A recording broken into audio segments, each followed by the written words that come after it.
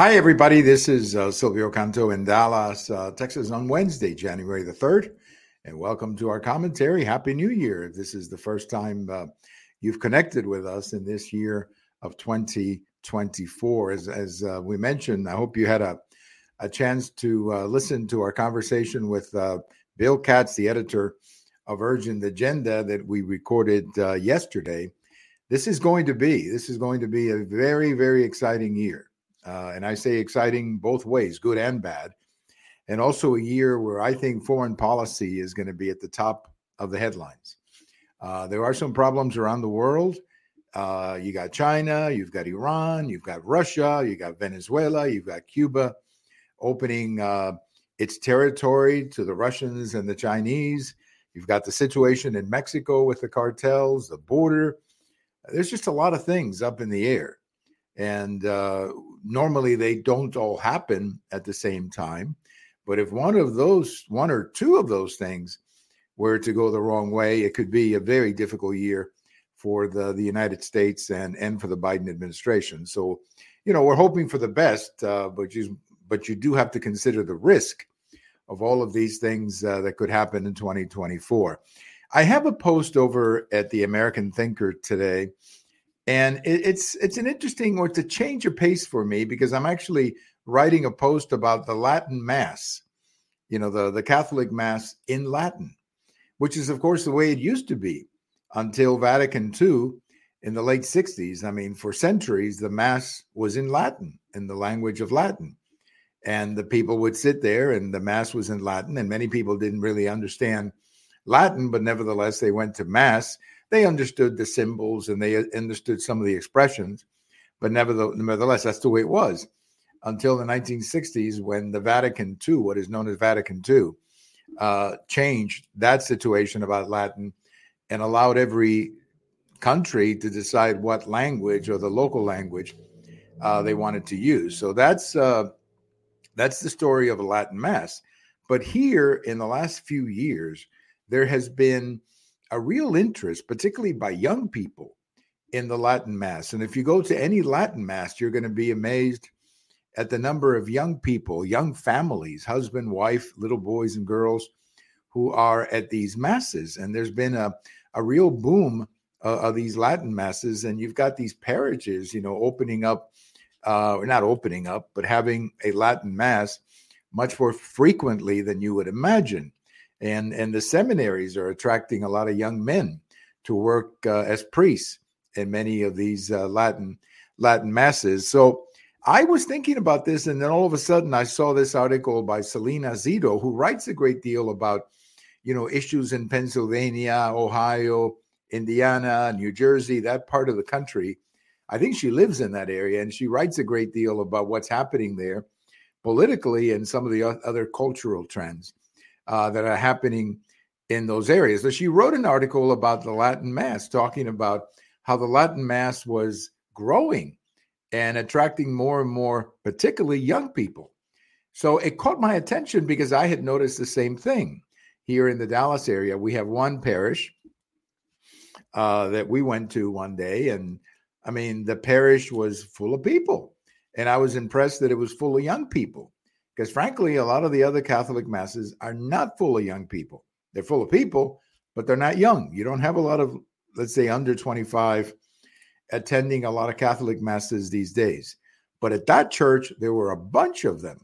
At that Latin Mass church, there were a lot of young people, and they seemed to be very active. And, after the Mass, they had a lot of different get-togethers, and it was very interesting. I was really fascinated by the whole thing. So the article by Selena Zito was kind of caught me at the right time, because I had been thinking about this Latin Mass issue for a few weeks. Now, why is the Mass growing? Why is the Latin Mass all of a sudden of interest to a lot of young people? I wrote in the article that I think, first of all, I think there is some disenchantment with Pope Francis. And I wrote in the article that I think Pope Francis means well, but sometimes he'll say things. I mean, his focus on climate change, I think, is unnecessary. Of course, we want the climate to be protected, but this obsession that he has with the climate change issue is one that I don't think is connecting with a lot of conservatives. Then you have other issues like immigration. Basically, he's an open borders kind of guy. He's basically saying you got to let them in and you got to take care of them, which, of course, is difficult when you have countries dealing with other resources that they don't have the resources to accept people in the millions like that. And then, of course, you have the more recent commentary where he said it was okay to bless same-sex couple. I think that caught a lot of Catholics. They changed it later. They rephrased it later and simply saying that he was not endorsing same-sex marriage. He was simply saying that, you have to bless people at the church. I think it's sort of the idea that you hate the sin, but you don't punish, or hate the sinner, that kind of argument. But I think there's a lot of dissatisfaction, some sense that Pope Francis maybe is a little bit too woke for the Catholic Church, which is still a very conservative church. So I think that has a lot to do with the growth of what is happening. Now, on a personal basis, I really like the traditions and the symbolism of the Latin Mass. I don't go to a Latin Mass every Sunday. I go to an English-speaking Mass. But I love the traditions of the Latin Mass. And I love, the feeling that you have when you go to a Latin Mass, that this has been the practice for centuries. And that's what you're participating in. And I also love the fact that a lot of young people are going to that Mass. That's a good sign. That's a good sign that more people are looking at the Catholic faith. So anyway, just a different topic, the Latin Mass, not usually the politics that we get into from time to time, but just fascinating what's happening with the Latin Mass. And if you look around your community, you're going to find out that parishes doing the Mass in Latin. I think you're going to find out how interesting it is.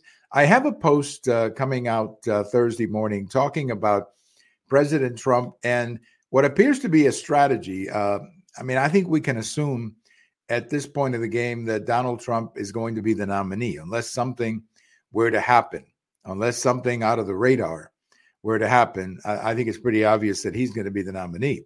So the question then becomes, what does he do? What kind of campaign strategy does he put together? Right now, what we're hearing is, and this is an article that appeared in the press, what we're hearing is that they're trying to expand the map. In other words, Trump wants to go beyond the red states and maybe pick up a few blue states as he did in 2010, and even go further than that, pick up a state like Minnesota, maybe even a state like New Jersey, maybe even New York. And, I appreciate the fact that he has this strategy, because I think this might be the year where you could pull off something like that, because there is such dissatisfaction with the Biden administration. This is across the board. You're seeing it in all the reports and all the polls coming out. You're seeing great dissatisfaction with the Biden administration. The results are just pathetic. This situation on the border is just incredible. There was something I was watching on TV yesterday that President Biden comes back from a vacation, and one of the reporters says, "What are you going to do about the border?" And he says, "Well, they got to give me more money for the border." They don't have to give him a dime for the border. All he has to do is sign some executive orders, the ones that he reversed from President Trump, and enforce the law the way it is. But they keep going, blaming the Congress. Now they're going to start blaming the Congress and so on. So people are very unhappy with President Biden. So I think that could help, President Trump pick up a few more states than a Republican usually does. I think another key factor is Robert F. Kennedy Jr.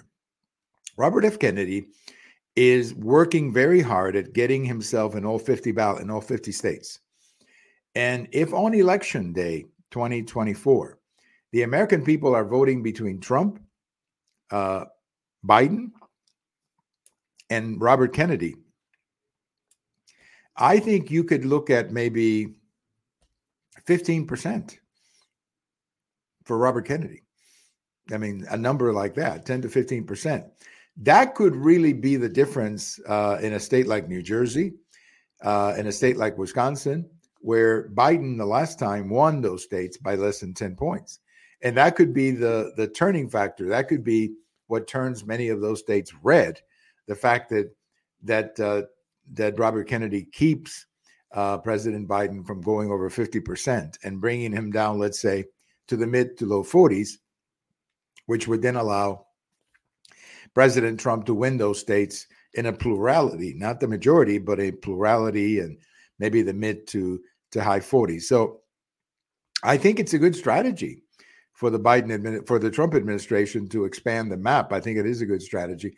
I also think it's extremely important, if you're talking about expanding the map, I think it's extremely important to pick the right vice president. And, people are talking about putting a woman on the ticket. That's the conventional wisdom. I think most voters are beyond that.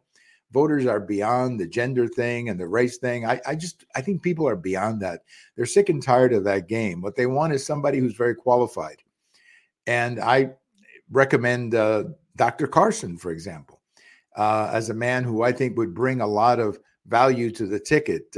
Former Secretary Pompeo is another one, because he would bring a lot of foreign policy credentials at a time when I think that's going to be an important topic. So selecting a vice president, I think, would also help you expand the electoral map in 2024. So we'll see what happens with that. Quickly, on this day in history, 1961, that's 63 years ago today, the United States broke diplomatic relations with Cuba. This is 2 years after the Castro regime came to power. Now, this is one of the last things that President Eisenhower did before passing the baton to the new Kennedy administration. He broke diplomatic relations with Cuba on this day in 1961. I can tell you that I spoke with my father several times about this. And my father said that by that time, there was a great deal of dissatisfaction in Cuba with the Castro regime. And I think there was hope that something could happen to bring down the Castro regime. Unfortunately, well, we know the story, the Bay of Pigs and then the missile crisis. And Castro, or the regime, has been in power for a very long time. But on this day in 1961, a ray of hope when the United States broke diplomatic relations with Cuba. Thank you for listening. Have a wonderful day, everybody. We'll talk to you later. This is Silvio Canto in Dallas.